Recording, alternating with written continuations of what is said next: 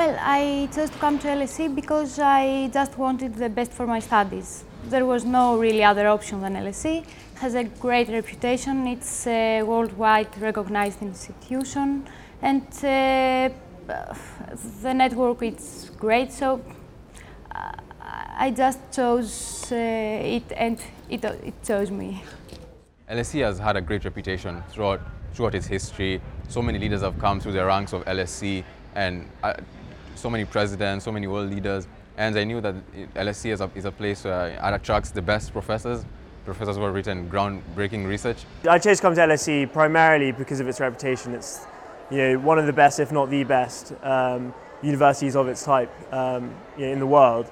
And I think that's something which not a lot of other universities offer. I think the masters programs are particularly strong here. There's a big postgraduate environment, which is again something which coming to do a master's here was really enticing. You can't say no to London in this really multicultural city.